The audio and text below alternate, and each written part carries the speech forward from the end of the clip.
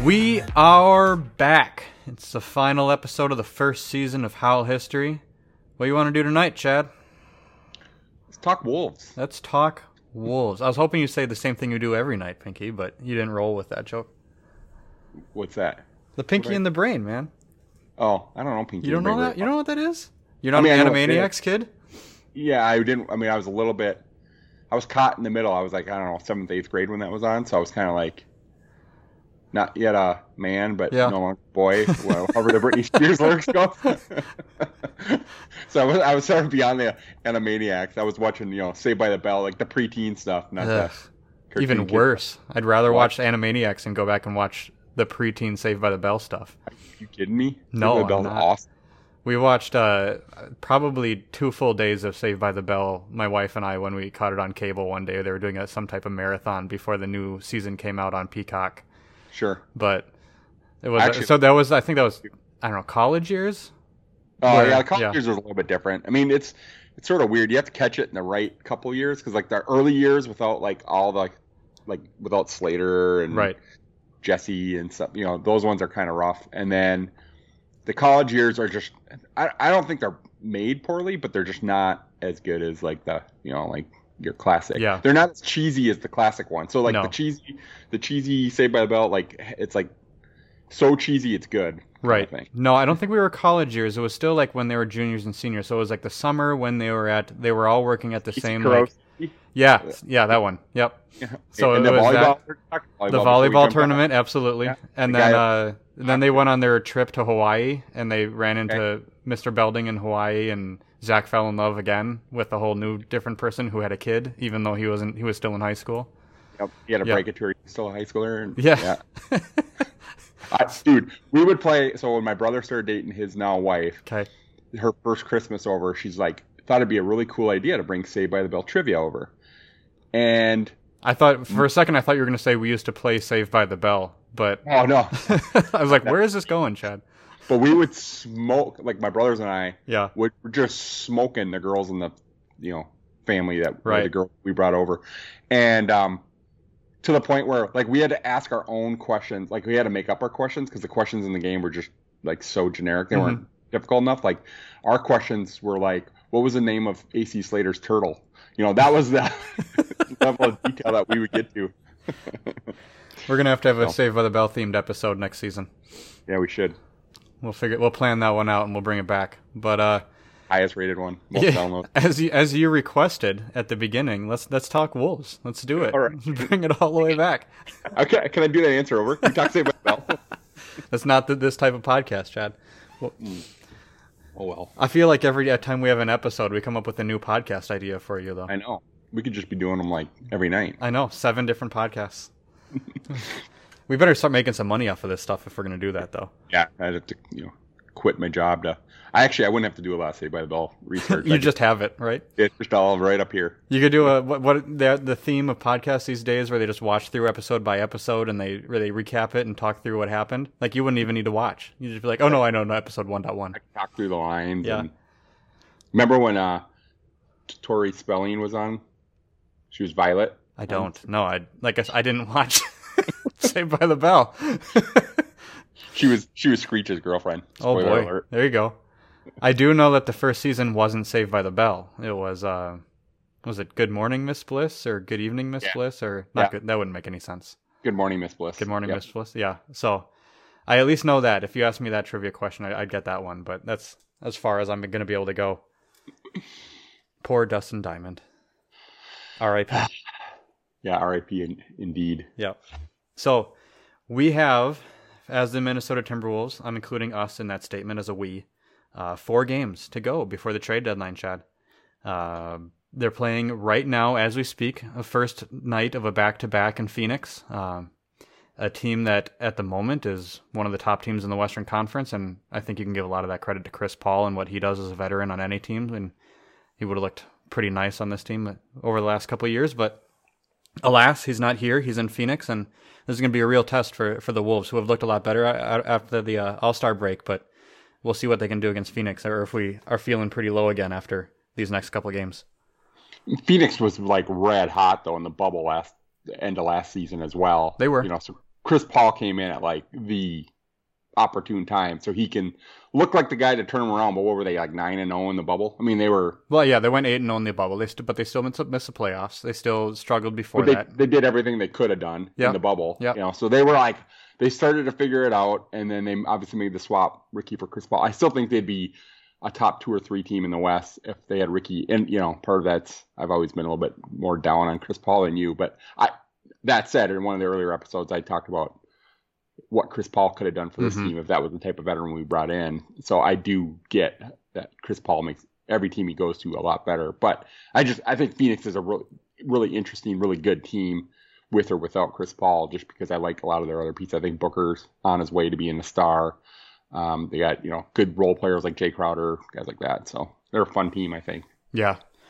Well, we'll see what they do in these games. If they could split these and be 3-3 after the All-Star break with a fairly top-heavy schedule, that would be a pretty impressive return from Chris Finch and this team. They could not have looked worse heading into the All-Star break and where they were going, but they came out, they crushed New Orleans, so their second win this season over New Orleans. A team that wants to be taken seriously in the Western Conference, but just has trouble with Minnesota for some reason. Then they split games against Portland, 2 close games. They end up winning the second, 2 clutch time games. So you'd think it would be a Dame time in both those games. He kind of got us in the first one, but the Wolves held on in the second. And then they lost by double digits against the Lakers the other night, but in a game that looked much better than earlier this season when they played them. So a lot more. And that game was a lot closer than what the score showed too. Well, it was through the first few quarters until LeBron and Harrell decided they're just going to run pick and roll 20 times in a row and spread that lead out. But yeah, they've looked a lot more competitive. They at least look like they belong out on the floor in comparison to where they were before the All-Star break. So, but like I said, we got the trade deadline coming up. We'll see if this recent run of competitiveness makes the front office compare them to a contending team, a team that's only 1 or 2 players away, and makes them more aggressive, or if they want to stick with what they have and feel like they actually have more holes plugged than they previously thought and make them hold tight. So, Chad, you have any predictions coming up? How big of moves? What type of players? All along, I haven't really thought they're going to make a big move. I think, gun to my head, they make a move, but I think it's going to be something relatively small or inconsequential. Maybe something to kind of balance out the roster a little bit. I believe David Kahn's term was surgical. That's how he described those moves. Yeah, a surgical move for manna from heaven kind of thing. But I don't, like the Collins and Gordon rumors are, still red hot right now. Yeah. And I mean, wouldn't shock me if they made a move for one of those guys.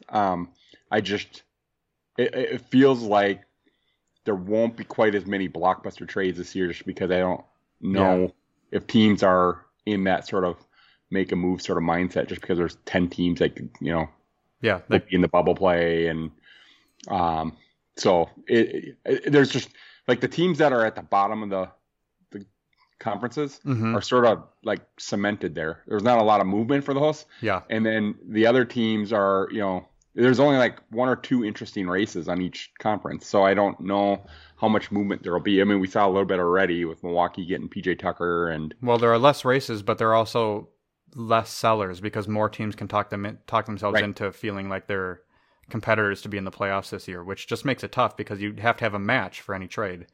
So even if the Wolves oddly decide that they're buyers at the deadline, which every indication would seem to say that they are, there just aren't a lot of sellers out there. There aren't a lot of teams who are out of the playoffs who have players that you would buy. So it takes 2 to tango. That's the thing with the Wolves. Yeah, I mean, I think the Wolves are buyers because they're trying to build, but yet they can't really be sellers because they don't really got anything they can sell straight up either. So, or at least because everybody's so young. So anybody that's competing for a playoff spot this year isn't really looking to add a Jared Vanderbilt to their team or somebody like that.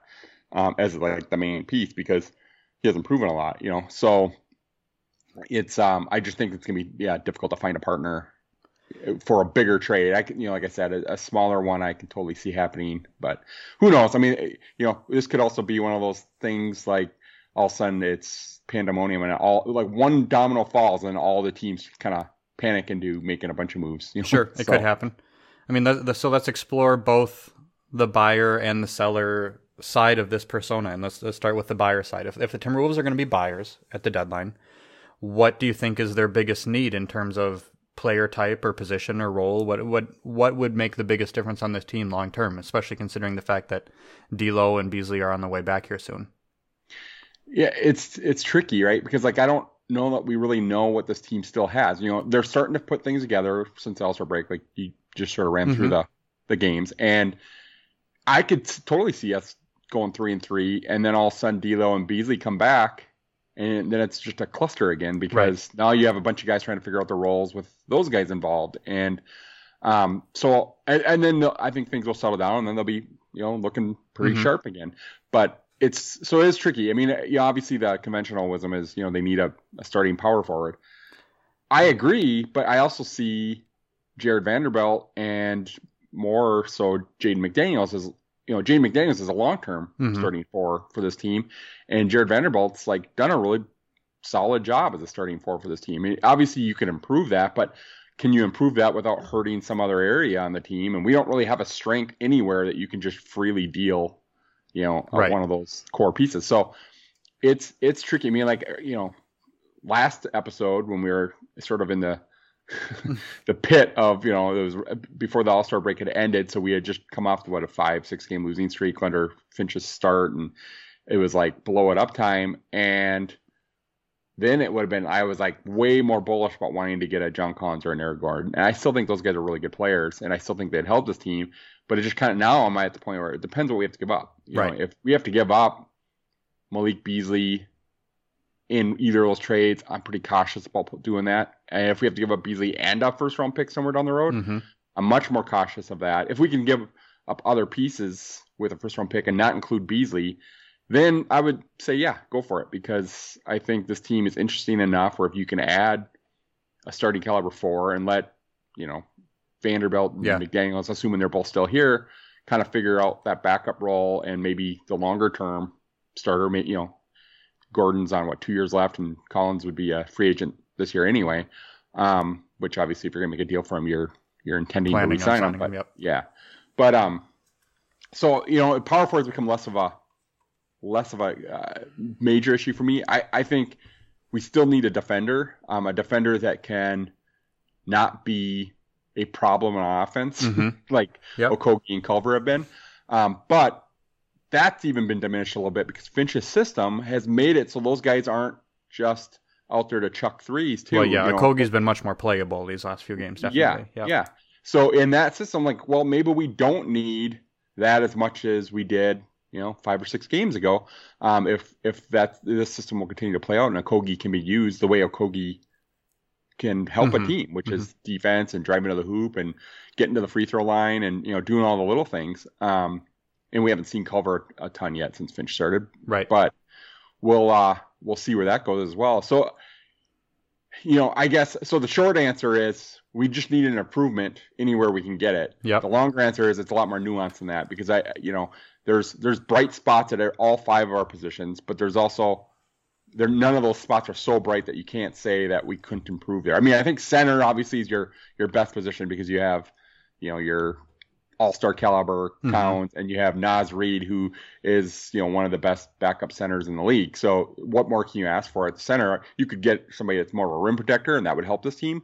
But, are you really going to find a rim protector that's going to be better at all the other things that Naz Reid's good at? No, I don't think you are, or at least gettable. Not a gettable one. So yeah, I mean, the target has to be a two-way player at some position. I mean, we've talked plenty about how every player on the Timberwolves roster right now is essentially offense only, except for Okogie and Culver, who are essentially defense only. They can't play offense. So to start to shore that up a little bit, find somebody who can do both is the goal, but that's the goal for 30 teams. That's not the goal for just the Timberwolves. Two-way players are the cream of the crop out there, and you can't just find them. What would be nice to have would be the McDaniels equivalent at the wing position. If you had somebody who was young and possibly growing into a future starting role, and you could see flashes on both ends of the floor, at the wing, so that you didn't look at the future of this team and say to yourself, well, it's Russell, and he's never going to be an All-NBA defender, and it's Beasley, and he's never going to be an All-NBA defender, and gosh, I sure hope that Edwards figures it out, but at the moment, he's just still a few years away from being at his peak of it as a defender. It's, our backcourt, our point of attack defense, with the guys who are going to be playing a lot of minutes, is never going to be that strong with the players that we have now. So I agree with you. It would hurt to trade away some of the guys that we have, especially, a guy like Beasley, who's been, up until he went out with his suspension, probably the Wolves' second best player, most consistent player, and he's on a good contract. But that it also makes him one of their most tradable players if you're actually trying to get back something of value. So I get people who are calling for the Wolves to really negotiate hard with Atlanta to go after Collins and try to include somebody like a Cam Reddish in the deal, because that solves hopefully 2 goals with one trade where you can bring in an improvement at power forward, and even if Beasley's going out, you have a few wings you can go to in the stopgap, especially with the way Jaylen Noel's been playing to step into that role. And Reddish, maybe if his shot comes back a little bit, he can be a guy who can play both good defense and good offense in the future. You just keep searching for two-way players, but I still don't know. It's all going to come down to how desperate Atlanta gets and how much they don't want to pay Collins on his future contract, because that's the only way that Minnesota is going to be able to be involved in these conversations, is if we can get a guy for less than his peak value. And that's why I think adding Reddish to it is, maybe a bit of a pipe dream. No, yeah, I get that too, and I totally agree. Yeah, yeah, maybe Beasley stars bright enough where Atlanta thinks, if we can get one of the premier 3-point shooters in the league, right now we can, because they're in a playoff spot right now. They're in a potential playoff, They're fighting for it. Yeah, definitely. Yeah. So, and if that's what and McMillan, since he took over, they're 6-0 or something. So they're in a spot where they are believing now that maybe they can do that. Now, Collins has been part of that though. So if they lose him, what does that do to their team, even if they bring back a Beasley? So, it's tricky. That's why I don't see a Reddish. Yeah, I don't.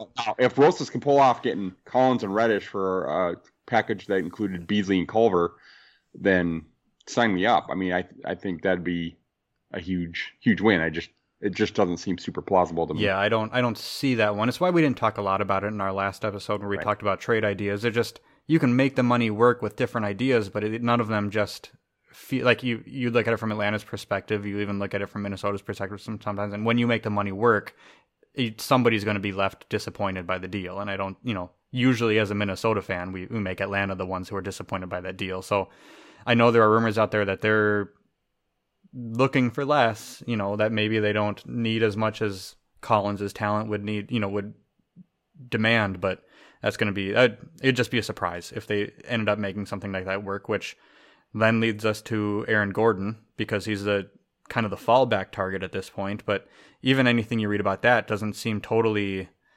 likely, because what's Minnesota going to offer that's going to make sense for Orlando? He seems even less costly, but Minnesota's going to be even more hesitant to give up somebody like Beasley in a deal like that.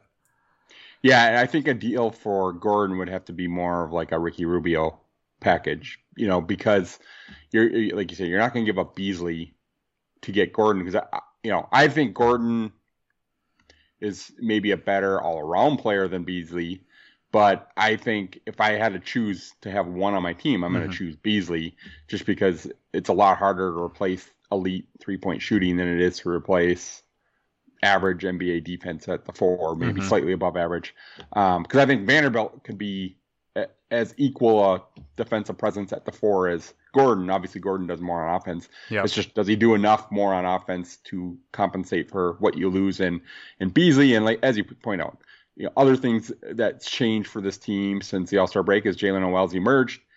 He looks like a poor man's Malik Beasley. And so if you could slide him in there to play a lot more minutes at shooting guard in a deal where Beasley goes out, maybe you're okay, So that's not lost to me. The kind of packages I was looking at around Aaron Gordon would be, something like, and I know this would probably seem not super plausible to you, but Culver, Juancho, and Ed Davis for Gordon and Bacon, and it's really Bacon just to make the deal work. But why I see it for Orlando is Juancho is sort of a poor man's Aaron Gordon, right? Like he's a better shooter, allegedly. I'm making a face if you guys can't see me, but when I don't know if I agree with that. But when Juancho's gotten some minutes, you could see like the other night he had a double or close. I mean, maybe he was at 9 rebounds or something. But look, I'm not saying he's as good as Aaron Gordon. That's why we're throwing in Culver. Ed Davis is just salary filler, fodder. Yeah. But I could see, and there might be a pick involved in there somewhere down the road too. But in terms of the pieces, I could see Orlando talking themselves into a Culver and Juancho package for Gordon, particularly if they don't get a lot of other offers for him, because Gordon's one big contract. Juancho and Culver are two smaller contracts. Juancho's a poor man approximate of what Aaron Gordon is, and Culver's just a bonus piece you can put out there.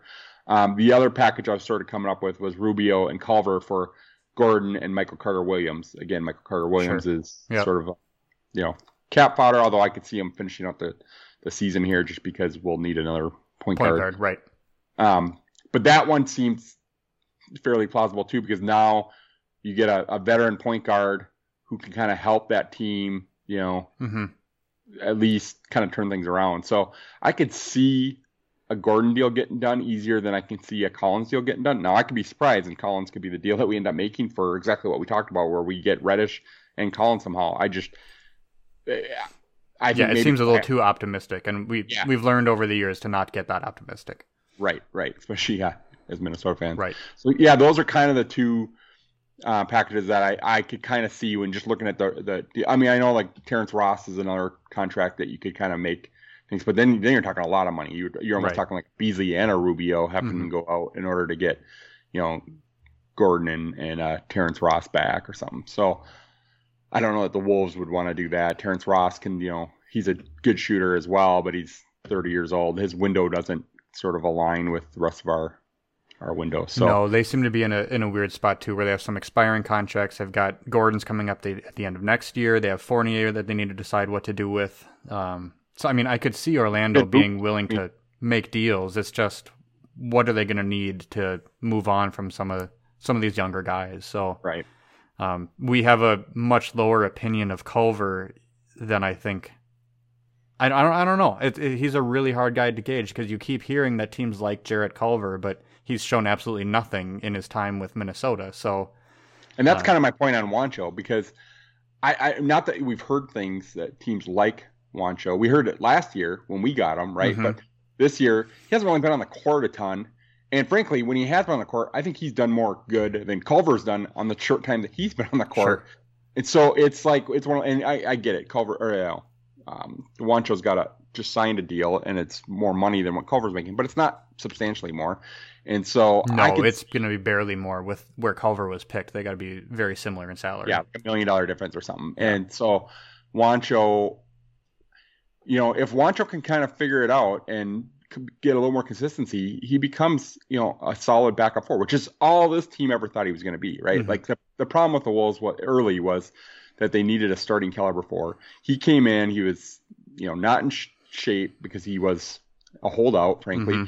And when he came in, he looked awful. He had the one huge game against Denver, I believe. Yep. And then he got hurt and he was out again, or he had COVID, or whatever it was. And so it's been sort of a mess of a season for him. But I don't think he's done anything bad enough where all of a sudden teams think he can't play. So I still think there might be somebody out there that would value him on their team. Again, he wouldn't be the main piece for Aaron Gordon. No. It would have to be bought in on Culver for that deal to work. I just think you could do worse than two young guys under 25 in Culver and Juancho that Orlando might get offers from other teams for Aaron Gordon. So yeah, I mean, so we're talking about Culver and Juancho, and this, I'm going to bring up the topic that I think you and I have been the most disagreeable on over the past couple weeks, has been, what do you do if they come back and they ask for a pick? And especially in a trade for a guy like Aaron Gordon. Like if it's John Collins, I can see that being more reasonable because we need to make up some value somewhere. But in a guy like Aaron Gordon, are you willing to put in our next available first round pick, which is either 2023 if our pick transfers this year to Golden State, or 2024 if it doesn't? And what type of protections would you need to place on that? Yeah, I mean, so the short answer is I think I would. depends what other players were given up in that package. Mm-hmm. Let's say it's like, Culver and Wancho. Yeah, then I would, because they're not building block pieces for me, those two guys. Yep. So the pick is the most valuable thing I think I'm giving up. And I would want at least top 5 protection on it. Maybe we can get top 10 protection on it. I think then you're starting to ask a lot, but I just think people way overvalue first round picks, and particularly in this town. Everybody in this town doesn't want to give up first round picks to get players, but yet they also don't want to have to start over on rebuilding. They don't want to have to. They want to get stars somehow. We don't have players to trade for stars. You can't trade at this point D'Lo for a star. Mm-hmm. You could trade Towns for a star, but it's going to be a lesser star than what he is. So that doesn't get you anywhere, right? And so the way I kind of look at it is like you look at the first round picks that this team's had, and just we'll run through the list. This year, Anthony Edwards. Yep. Last year, Jarrett Culver. 2018, Josh Okogie. 2016, Chris Dunn. 2015, Karl Anthony Towns. 2014, Zach LaVine. 2013, Shabazz Muhammad and Gorgui Dieng. 2011, Derek Williams. 2010, Wes Johnson. 2010, Lazar Hayward. And then 2009, you had the Ricky Rubio, Johnny Flynn draft. Of those 11, 12 guys, there's only 2 for sure that I would keep over Aaron Gordon or John Collins, and that's Edwards and so 3. Edwards, Towns, and LaVine would be the 3 guys I would keep over John Collins or Aaron Gordon. So that's out of 12 guys. Like, you have 9 guys. Like, that's what I mean by the first round picks. Like, the value really, what is that really worth? Because if 9 out of every 12 guys you select are just, okay, maybe a part-time starter guy, then what are you really giving up? You know what I mean? And so that's the first piece. Like, I just think picks aren't worth as much. The second piece is this notion of teams building through the draft to become contenders. And really, that doesn't really happen very often, right? Like, Dallas did it with Dirk. Mm-hmm. But even that, Dirk was the only guy that they drafted. The rest of their main pieces, Jason Kidd, Sean Marion, Jason Terry, whatever, those guys were all free agent acquisitions or trades or whatever. And then the other one would be Golden State in 2015 with Steph, Clay, and Draymond, all guys they drafted. But every other team that's won in the last 10, 12, 15 years, until you get back to like the Spurs teams that won, were teams that were built through trades and free agency, and oftentimes just being in a big market that players want to go to so they can build their super teams. And so to me, the closest thing we are is like Dallas, right? Cats are Dirk.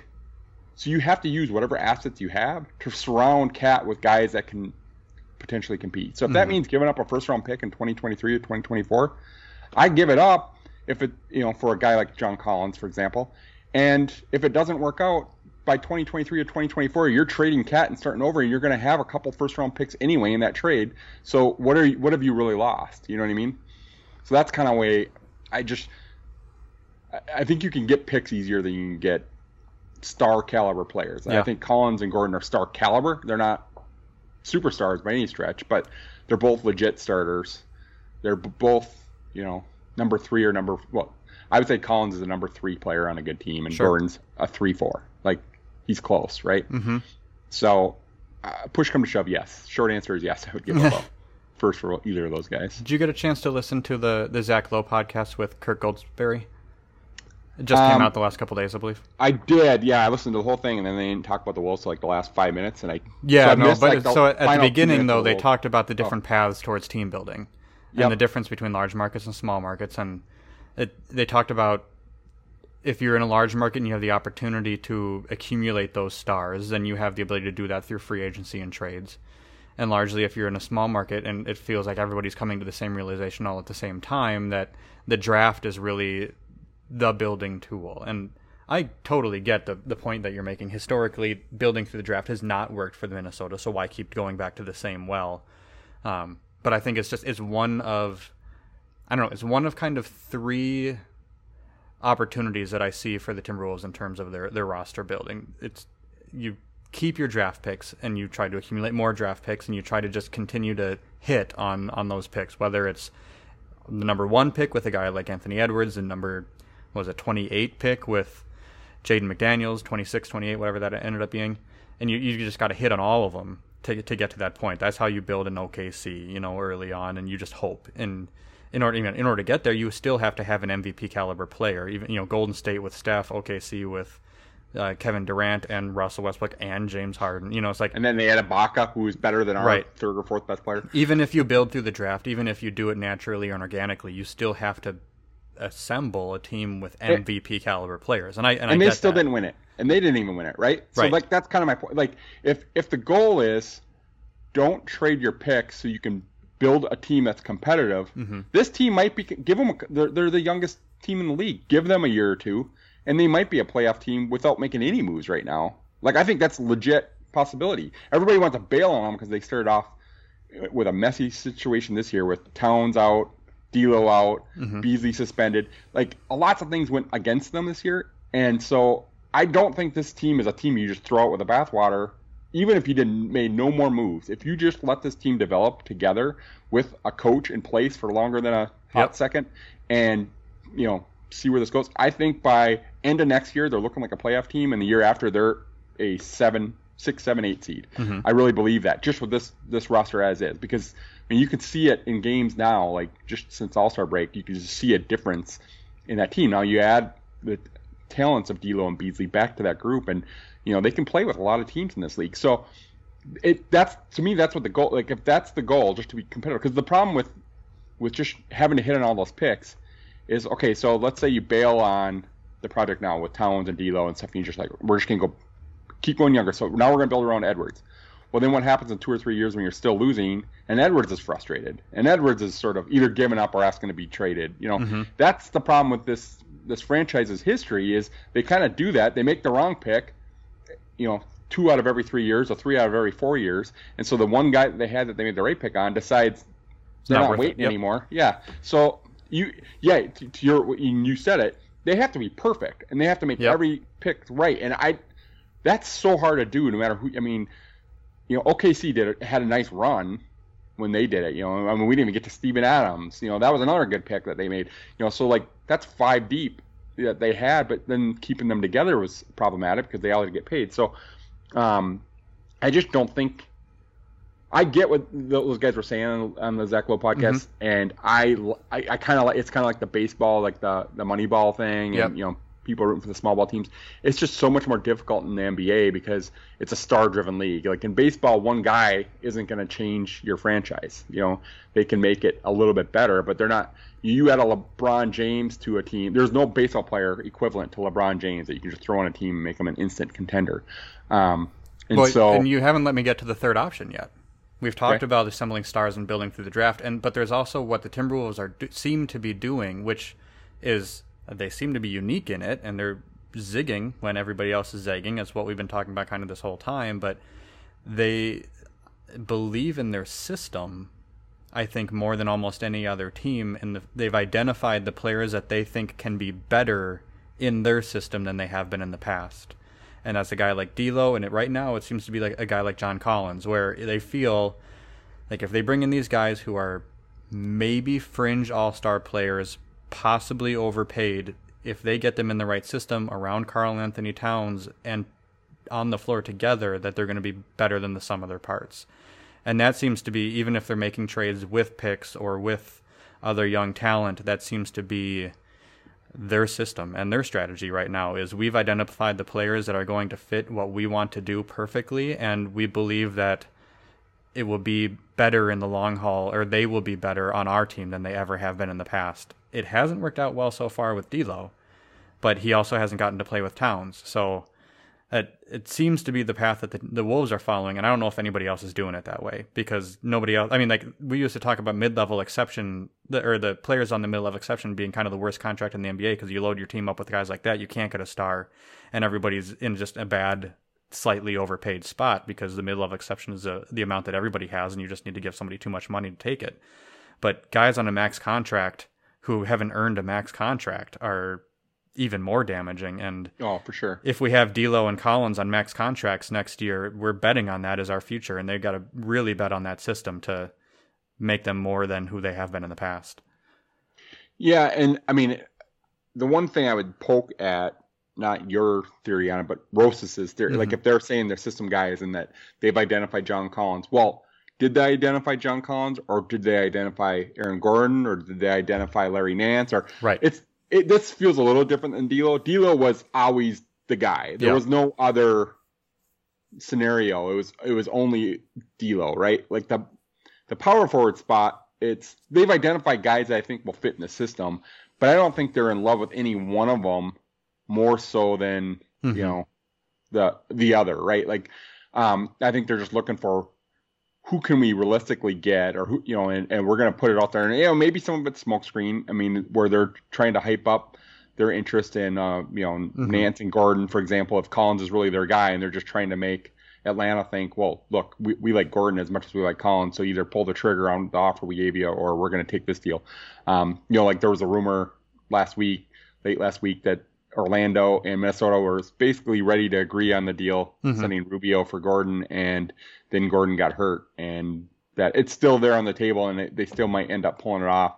But that sounds like smokescreen to me. Like it sounds like something that was leaked by the Wolves, to kind of get Atlanta, you know, grease the gears a little bit. Yep, or Cleveland, you know, if that's their guy. So, but I mean, I get your point, but I think teams, I don't think that's that different of approach than what teams have been kind of doing all along. You know, whether it's, you know, even look at the Lakers. You know, when LeBron got there, he kind of identified the guys he wanted around him, or the type of guys he wanted around him. And he went out and got, you know, the Rajon Rondos and the Dwight Howards and whatever. You know, I think teams do that all the time to a lesser extent. I mean, I think what's different for the Wolves that I think you're touching on is the Wolves aren't doing it with role players. They're looking for their second, third, and fourth star pieces that they're trying to acquire, which tends to be a little bit different for teams that don't happen to be in one of the it markets like LA or New York, where they can just kind of go to the store and pick out whatever top free agent they want.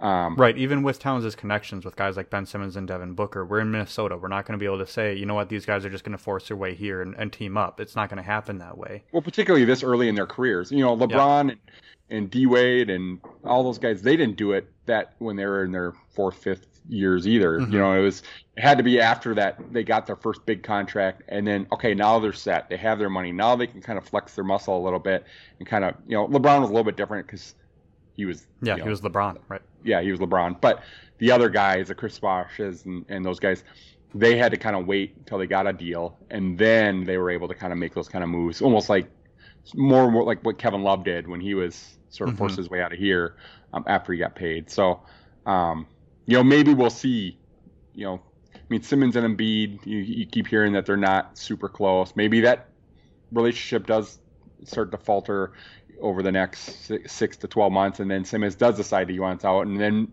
Minnesota could be a destination for him because, you know, who knows? You know, Booker, I don't think Booker's going anywhere now at this point because, you know, Phoenix has been so red hot. But, you know, you never know. I mean, like if somebody gets hurt or who knows, you know. And I mean, that's kind of what happened with D'Lo, right? Like that, D'Lo sees himself as a star. I think he was looking like his trajectory was going to be going that way when he was in Brooklyn. And he was one of those bigger name guys that did show interest in coming here. Even before we actually made the trade, he almost signed here, right? So, you know, I just think that the wishful thinking that all of a sudden either it's Rosas or the next GM coming in is going to be able to make those first round picks in 2024 actually hit, when history of this entire organization from the beginning shows that we only hit on one. I mean, KG was the first really good pick. Yeah. And then after that, I mean, Marbury could have been. Could have been. But there's not a ton. I mean, even when we had Derek Williams with the number 2 pick, that didn't turn out. Like, I mean, Cat obviously was a home run. I think Levine could have been a home run had they just kept him, you know, at 14, or 13, wherever he was picked. But there's so many misses along the way that and it's not, this isn't an indictment on the Wolves. You could look at any team in the league and look at their first round picks for the last 10, 15 years and see most of them are bad picks. You know, it's just most guys don't pan out. In an average first round, how many guys turn into stars? You know, for a year. And I think, I don't know. I'm at the spot, and my belief has always been if I owned a team, which I never will. I think we all agree on that one. If it were my team, Not with that attitude. Well, yeah, you believe it, you can make it happen, my friend. My mandate to any new Pobo, anybody coming in to run basketball ops, would be, you prove to me that you can build a winning team, and then you have the freedom to start trading away future assets to enhance on that winning team. But if you aren't able to evaluate talent in a way that you can even take a bad team and make it mediocre, how do I trust that you're going to take a mediocre team and round out the roster and around your stars in a way that's going to be impactful? And there is a chance, I mean, with the way the Wolves have played since this All-Star break, now that Finch is in, with the talent that they have, maybe he's done that. I'm not going to say he hasn't, but I don't think the verdict is in yet on that. And with the record that they have, I don't think you could say that he's built a winning team yet. I don't think that you can say, even with the surprises and the way that Jaden McDaniels has played, or the finds that he has in Noel and Nas, that he's been able to put a team around somebody who had all-pro talent before Rosas stepped into the building in a way that's actually going to come out to winning. And just adding another guy on a $25 million contract isn't necessarily always just the answer there. You have to be able to actually build a roster that makes sense. And like I said, maybe he's done that. Maybe we're going to see over the second half of this season that this roster actually is good. Maybe they do fit together and it makes sense. But I'd like to see him prove it a little bit more before just handing him the keys to the kingdom and just say, trade away our next 7 picks for the next guy that comes available. That would be my comeback too, right? Like, so as owner of the Timberwolves, and how long are you given your Pobo to make those moves? And then if you're going to give them only a year to build that team, and you're not going to allow, like, look, when Rosas came in, you're right, he had all NBA talent and talent, but he also had a max deal to Wiggins, who you couldn't wake him up with a stick. Right. And you had some other crappy contracts on this team. So you're asking him to say, okay, build a winner around Cat, but don't use any of my draft picks. Just use the crappy contracts and make a winner around them. Like, that's a little bit unrealistic too. You know what I mean? Like, there's only so many assets a team has. And if you're a bad team, guess what? The only assets you have to get better are your picks. And that doesn't necessarily mean the pick of the player you take. It might be the pick that you use to trade for a player that can turn around. So yeah, which I think the Glenn Taylor situation has impacted that slightly, because I do believe that Rosas is on a time frame that is shorter than you would like him to be on for what he's trying to do. I think he's trying to turn this team around quickly, and that's probably the promises that he made to Glenn when he got the job. Realistically, you give him 4 years. I mean, if you're not saying we're going to try to do this quickly, we're not going to try to turn it around immediately, and we're not going to trade away our future assets, you got to give him the time. Like you're saying, I absolutely agree with that. But if they make the gamble, if they go for it and it flops, then that's an indictment on them. That was their talent evaluation. Yep. And that's why I don't think it's that much of a hamstring problem, that if you say, yep, I'm going to allow you to trade one more first round pick, because beyond that, Rosas won't have a job, right? And if he does that, you still have Towns, which I would guess will get you at least 2 first round picks back. Yeah.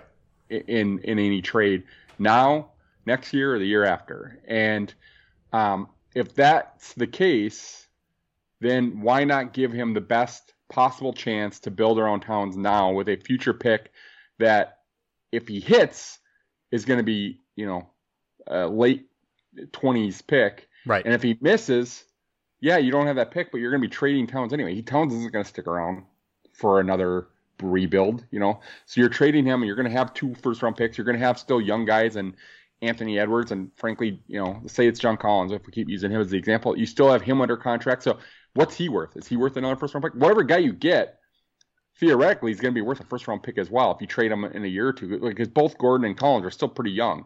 That's the hope. Is D'Lo worth a first-round pick right now?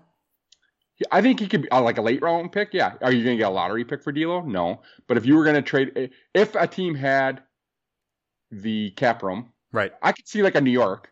They have the cap room, right? I could see New York giving us a first-round pick for D'Lo, because I could see New York saying, well, we're going to be a playoff team. Our pick's going to be 22, 23, whatever, with D'Lo. I could see them doing that. I could see a number of teams do that if they were able to negotiate the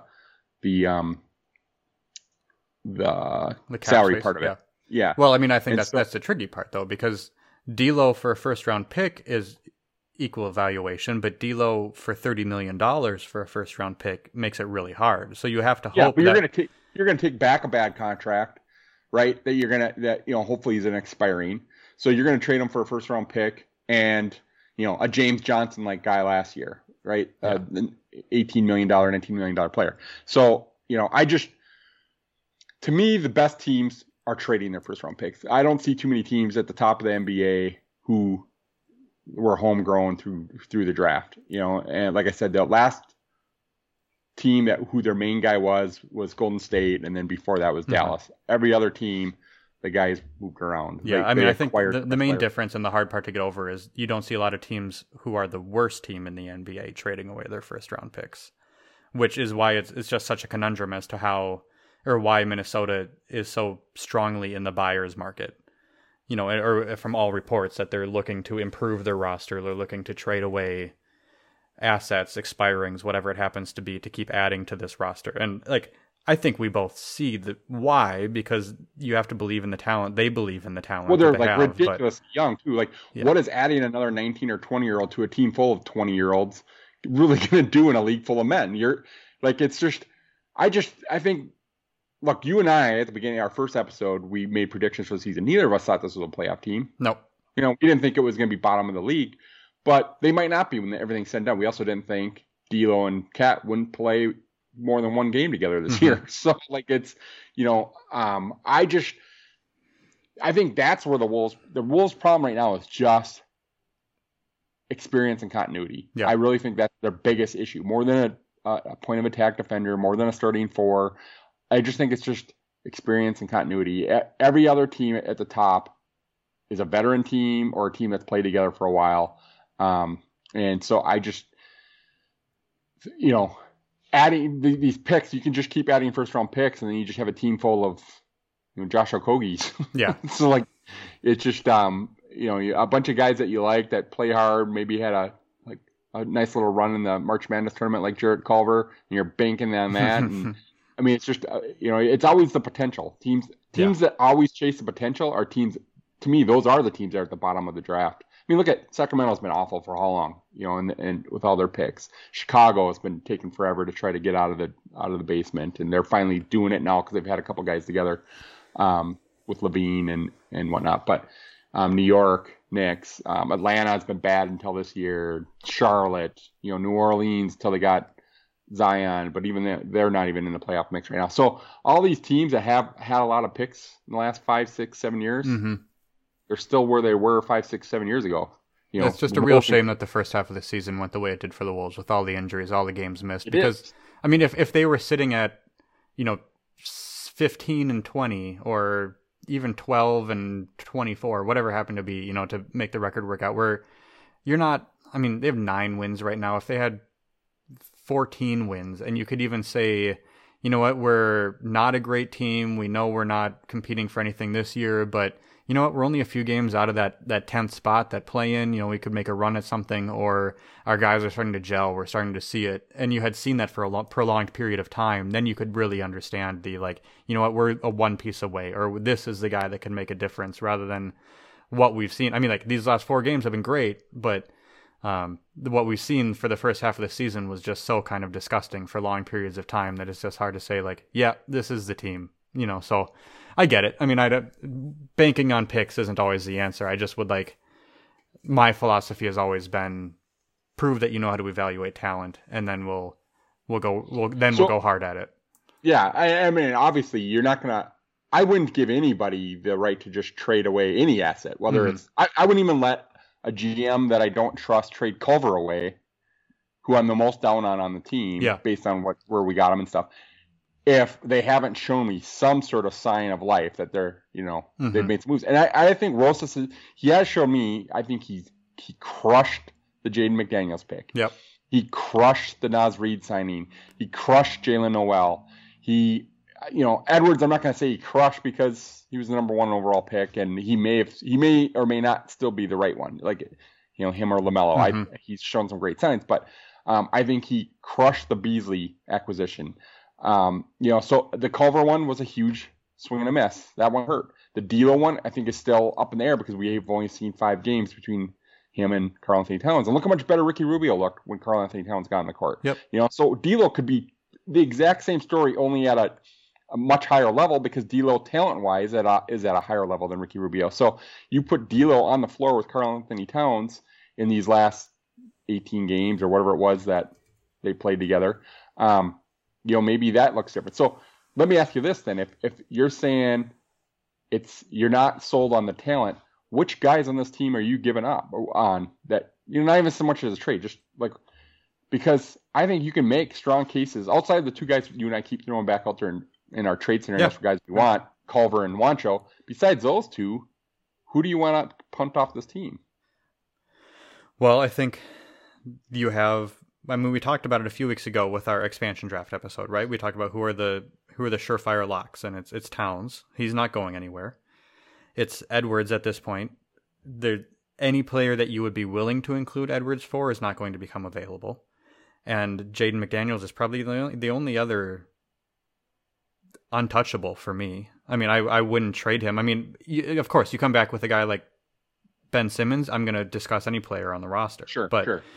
But forget the trade part of it, though. Just like, which guys on the team are you saying, I'm already convinced that guy's never going to be a player? So I don't have that. What I would like to see is take the collection of players that you have and build a winner with them. Like, I've been watching the Timberwolves for a long time. I'm educated and informed on watching guys put up incredible performances on a team that ends the league in the lottery again. I would like to see somebody who can take those players, and I get the difference between the youngest roster in the league and a team of veterans. That's what Brooklyn had a few years ago when they went out and they had Kenny Atkinson and they D'Lo's team over there, and they put together a playoff team. Even though they lost in the first round, they had nothing. They had no picks to build with. They just identified the right talent that worked together. If you could put something like that together with your ability to assemble a roster, assemble a system, that would mean more to me. And then you say, all right, now that you've proven you can round out a roster, you know how to identify talent that's not only going to be impressive individually, but impressive as a team, and they're going to be played together. And a large part of that comes down to the coach. So this is Rosas' big move. I mean, going with Ryan for a year and a half as the head coach just did not do him any favors, because no matter what talent he put out there, it hasn't gelled. It hasn't come out to winning. And if that was all Ryan, that was all Ryan. And we'll learn that here pretty quick. That's the favor I think it did him. Ryan was always the whipping boy for Rosas. I believe that he was never Rosas's choice to be coach. I'm not saying he was forced to keep him on, but I think Rosas was smart enough to see that as an opportunity and say, yeah, Glenn, you're right. Ryan deserves a shot. Let's keep him as coach, because he knew they were going to be bad. He knew that, last year he was rolling into training camp with a roster that did not fit his system. Not one player fit that system. Yep. And then midway through a trade deadline, he trades for 9 guys. And so now you have, he couldn't predict COVID or anything like that, but he would have had a half a season to get those guys kind of playing together. Mm-hmm. And then they could have came into this season with a little bit more of a system in place. But they didn't get that because the season was halted and they didn't have a training camp and stuff this summer. So they were bad longer than I think Rosas maybe thought they would be. But I think the plan all along was that this year, if everything would have gone as planned and they would have done like what you and I thought they would have done, which would have been just outside the playoffs, in that 10th, 11th spot, then he would have been like, that's not enough. Fired Ryan in the offseason, then brought in, Finch or whoever, if there was another guy that he liked. But then he would have brought in his new coach. And then that coach conceivably could have hired his own whole staff. Mm-hmm. I still think it's a little weird that Finch is sort of running with Ryan's staff. Yeah. Yeah.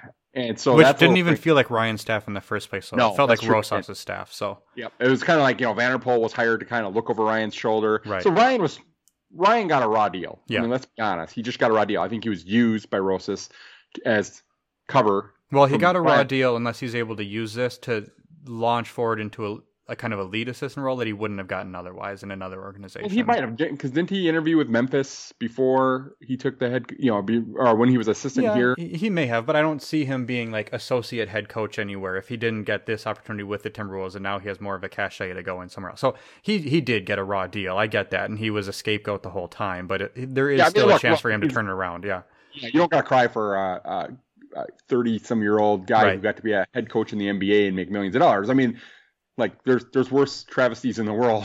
Like I get all that. I'm just saying, as in terms of the way NBA coaches are treated, this organization in particular has not treated some of the better people that held that position, Ryan, Dwayne Casey, very well. That's not a great look for a team that already has a poor reputation. Right. It's kind of laughed at. Even Sam. Sam as well. Yep. Another one. I mean, gave a lot to this team his entire career. So I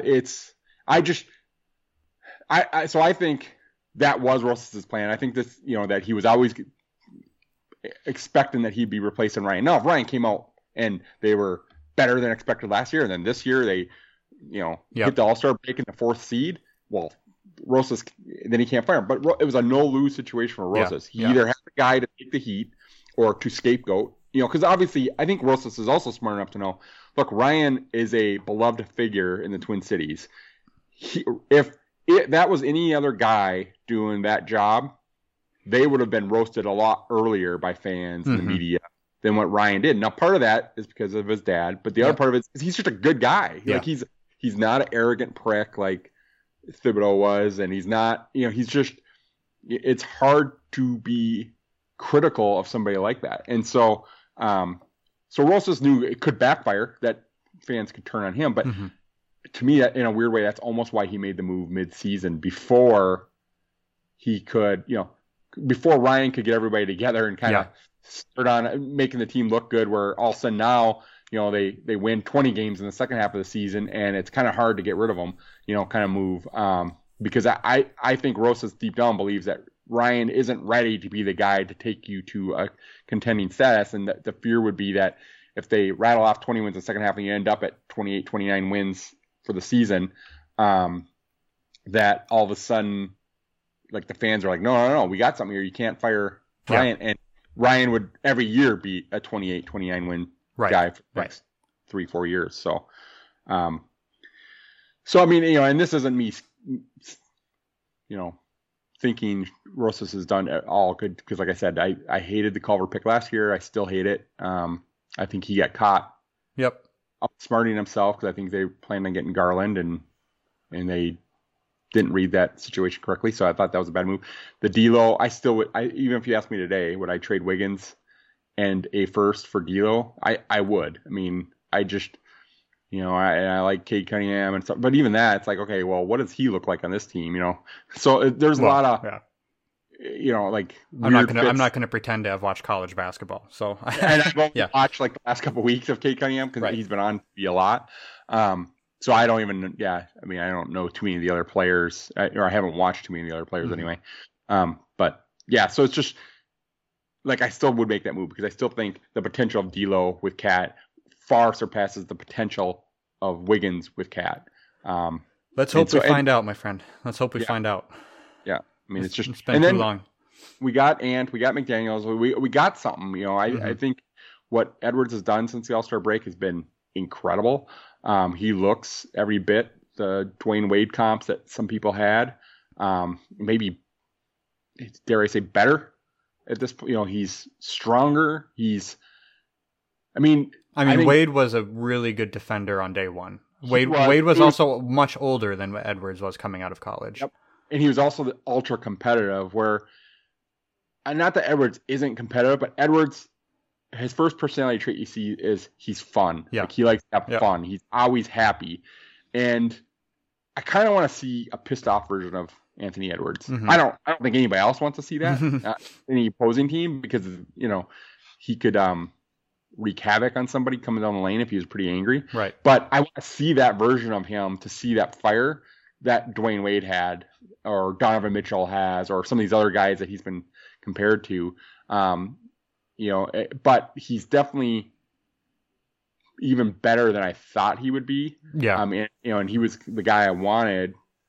He's been awesome these last couple of weeks, and he's actually making the Rookie of the Year race competitive, which seemed inconceivable a few weeks ago with how LaMelo was playing and how Edwards was struggling. But he's scored 63 over the last 2 games, which is a Wolves record for a rookie, and he already has 22 at the half tonight. So his ability, they're putting the ball in his hands a lot. He's leading the team in shots, so he should be scoring. But being a volume scorer is a skill in the NBA. Whether or not you are the most efficient player on the floor, just taking that many shots and doing so in a manner where you're actually putting up the points is a skill. It's not easy to do. Somebody needs to do it. That's what Kobe was. Yeah. Kobe wasn't always a very efficient player. That's one of the arguments I always made to people who were comparing Kobe to Michael. It's, Kobe would take 25 bad shots in a game.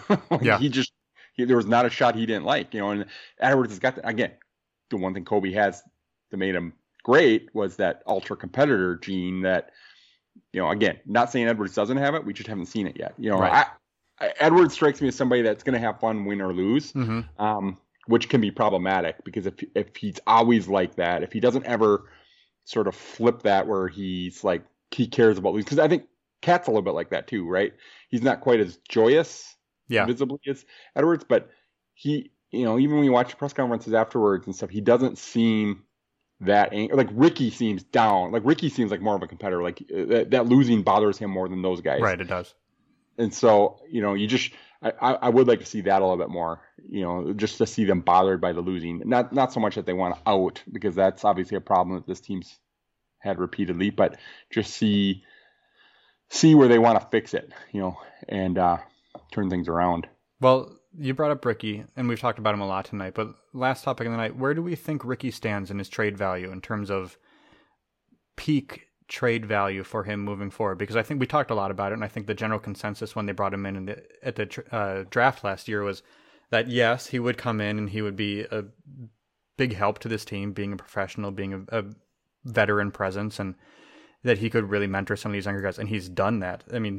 To a T, they all talk about how, Edwards says he's the best leader he's ever seen, and Carl said he doesn't trust anybody more than Ricky Rubio. But I think we've also known that he was potentially a trade chip because of the size of his contract. He was going to be used to assemble a package for somebody else, or to flip for a different position when they needed it, to package him. And these last, I think, 16 games since he took over the starting role, he's looked like the old Ricky Rubio again. It's been fun to watch. It's been great. And he's rejuvenated himself, the team, and his, frankly, if he had any trade value, he's brought that back. Do you think that this is the highest his trade value is going to get, with the fact that D'Lo's coming back here pretty soon? He's going to be pushed back to a bench role. Do you think it could be higher in the offseason when he's only 1 year away from his contract expiring? Or do you think that if we could, benefit from having him on the team all the way up to the next trade deadline when he's truly an expiring contract, but he could really help this team win some games in that period of time? When would you, if we have to cash in on Ricky, when would be the optimal time, do you think, to cash in on Ricky? I think right now it's probably higher than what it would be in the offseason, because in the offseason there's going to be other guys that teams can talk themselves into building around or having as their mentor. But I also, if you remember in one of our first episodes, when they made the trade for Ricky at draft night, I actually at that time didn't believe that they were trading him to use him as a trade chip down the road. I actually believed they were bringing him in to keep him on this team beyond even this contract. I actually thought, and I said it then, was the re-signing Beasley to me was what they were going to use as a future trade chip. Now, this season, those guys went opposite directions. Beasley played himself into a point where he's almost untradeable because he's so good at his contract. And Ricky started off so rough that made me start to wonder. And the experiment of D'Lo and Ricky together looked awful. But now maybe that'll look better with Cat, because those guys individually looked awful without Cat too. So maybe they will, under Finch, look better, in smaller spurts. Who knows? We'll have to see. But I don't know if his trade value will go up next trade deadline. I think it's higher now than this offseason. Potentially it could be higher next trade deadline. the tricky part for me is looking for a team that needs a veteran point guard. Yeah. And there are some. I mean, I get Orlando, but they're not fighting for anything. Yeah. And I could see like the Lakers could really use a Ricky Rubio come off the bench. They don't have anything that you're going to want back. You're not going to want Kyle Kuzma. You're not going to like, I don't know what else they would have. That's just one team that popped in my head. I could see Miami have an interest in a Ricky Rubio because they have so many other shooters that they get surrounded them with, and they value defense and like, that tempo with that team. Like, man, just the lobs to Bam would be fun to watch. So I could see them, but again, what do you like? They're not going to trade what you want, right? Yeah. No. So maybe they work into a three-way, trade where also something like that works. And so the other one I think Britt brought this up. And it wasn't a trade scenario so much as it was, and I want to say it's Britt, but I listened to a lot of podcasts this last week. He said that they're arguing or debating the value of Naz Reid, and he said, "What would Naz Reid look like on a team like Boston? Sure, yeah, who's been struggling to find a center?" And I was like, "Whoa, that's really interesting because he would be really good in Boston." I think Dane was saying it to Britt. Okay, so it was their podcast, and and so then. I was like wondering, well, what would a deal look like if we were to trade Ricky as the main piece, or Naz as the main piece, Ricky as a secondary piece, and got back Marcus Smart, who solves our point of attack defender and whatever else to make the contracts work. Like that could be interesting, but that would have to happen, I think, now as Boston's struggling because Marcus Smart's like the heart and soul of that team. I mean, he's not the best player, but he's the, Maybe I'm off on this because I'm not a league pass aficionado. I'm not out there watching every single game, and I don't even have my finger on the pulse of just general NBA-ishness in terms of the other fan bases. But I don't know. I'd put Marcus Smart in the same tier as John Collins as in terms of player and the value that they would demand in a trade. So, I mean, maybe like you said, maybe Boston's in a spot where they have too many ball stopping wings and they need somebody to move the ball around more. Lowe talked to Scalabrine and they talked about that, how they make like probably the least number of passes in the league and they could bring in and benefit from somebody who would do that. And Ricky would be great. And I've thought about that too, but and then you get an offensive center like Nas to play center for them. I think forget the trade, like whether or not it's feasible stuff. If I'm a Boston fan, I think we would be a better team with Ricky and Nas than Marcus Smart. And now, maybe, but I don't, like you said, I don't have league pass. I don't live in Boston. I don't know how much, like, Marcus Smart is their Ricky Rubio. Right. Like, for us as Minnesota fans, right? Like, he's the guy that everybody, like, he's the fan favorite there. So I don't know how much that weighs in on the team. But they don't, to have a guy that can get the ball moved around and they have so much talent around that team. And, the center spot's been sort of a position they've just sort of punted on, right? Yeah. But if you can get a guy on the minimum for the next 2 years who's as talented as not as, I get it. Yeah. So I mean, I totally agree. Yeah, that makes like a better package to them, and I agree with you that Marcus Smart and John Collins are in the same tier. But to me, that package is more attractive to Boston for Smart than it is to Atlanta for Collins. Yeah, I agree.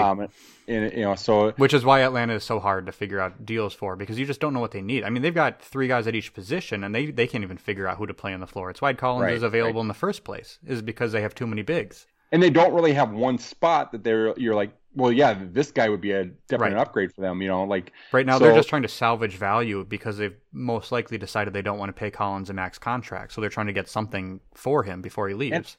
And I wonder how good Atlanta would be. Let's say Atlanta and Minnesota switched conferences and had the same schedule. Like, would our records just be reversed? Because they feel like they're not similar in their play style and stuff, but they feel like a team like us in the sense that they have a lot of guys individually that you like. Right.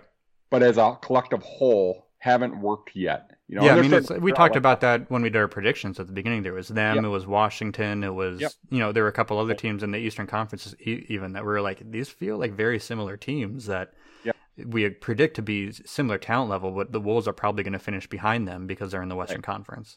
And I still think that holds true. I mean, I think, they also haven't had quite the injury issues that the Wolves had or, suspensions or anything else. You did ask me one other question, earlier today that we were going to talk about is players around the league that you would now trade for Anthony Edwards as Edwards is having once again another monster night tonight. Right, because at the beginning of the season, especially before the draft, we assumed that we would happily use that first pick in a package for a star player. Yeah, and I remember immediately after the draft, once we knew it was Edwards, you had told me, whoa. Right. I mean, you get on board the hype train immediately, right. And it's so much harder. You watch the first half of the season, and he's shown flashes, obviously, but he hadn't been given the keys to the kingdom. He hadn't been blowing up the way he has now. But all of a sudden now he's scoring 30 points a game. And as a rookie, as a 19-year-old rookie who's unpolished, and he's showing everything. So, we've talked about some of the different players, and even maybe not names, but types of players. What caliber player would you need if you were to include, and not Edwards as the main piece to get other things back, but include Edwards in a package for a star player? So I thought about that today. And, now barring like you mentioned earlier, the unrealistic ones, like, yeah, Ben Simmons is available, then I wouldn't prohibit talking about Edwards as being in that package, or somebody like that, LeBron or Kawhi Leonard or somebody like that, so you take all the guys that you have no chance to get no matter what, right? There's only one guy I came up with on my list that I would trade for, who I think has got a realistic chance of being a team that comes to us and says, okay, we'll give you this for Edwards and whatever. I'm excited. This is going to be good. Who is it? Bradley Beal. Yeah. Okay. That's the right answer. I mean, that's who I had in mind too. I mean, you don't want to trade Edwards, especially as a team who, as we've talked about plenty, like, we think we have the makings for a good team here in the future, but you just don't know. But if you could bring in a guy like Bradley Beal with the talent that he is a fully realized version of Anthony Edwards at this point. So it would be, it'd be really hard to say no if it was Edwards and cap filler for somebody like and Beal. What it would probably have to be would be Edwards and Beasley. Right. And all of a sudden I'm going, God, is Beasley that much of a poor man's version to Beal? And I don't know that he is. Like, he's definitely not at Beal's level, but man, I almost would rather keep Beasley and Edwards. It's tough with the way Edwards has been playing, for sure, which is why we're having this conversation. Yeah. Right. They would have to throw in another young piece that makes it so, like, taking on a 30-year-old Bradley Beal, or however old he is, isn't the sort of stopgap filler, like so that when Edwards does blow up to what I think he is, and Beasley continues, because what is Beasley going to score in Washington? 30, because they don't have any scorers. Right. Him and Edwards, they might each score 30, and then all of a sudden you traded 2 30-point scorers for one, like here. And obviously, I think Beal makes you better right now, but it's a tricky one. I mean, he is the only one. I mean, I ultimately put him on my list as the guy that I would. Yeah. But just it gets. It's not a deal that's going to make everybody happy anymore. That's for sure. No, right. So, I mean, there were other guys. There would have been plenty of other guys that we would have talked about around draft time and even throughout the season up until now. I mean, we're leaving off a guy like Devin Booker, who's as talented as they come. I don't know if, even with what they did in the bubble last year, I'm not sure if I've seen enough from Devin Booker that I would feel like we're guaranteed to be a competitor, even with Booker and Towns and D'Angelo Russell, because that is your core. Then that's what you have moving forward. You're done. That is your team. And I don't know if I could say that those three together, even though we've talked about it a lot, like with their slam cover last year, whenever it happened to be, if you could say putting those three on a team makes you a competitor. I just don't think they're at that level. So and they weren't even one that was realistic to me because they're so good right now, right? So Booker would be another one I'd have to think about long and hard, because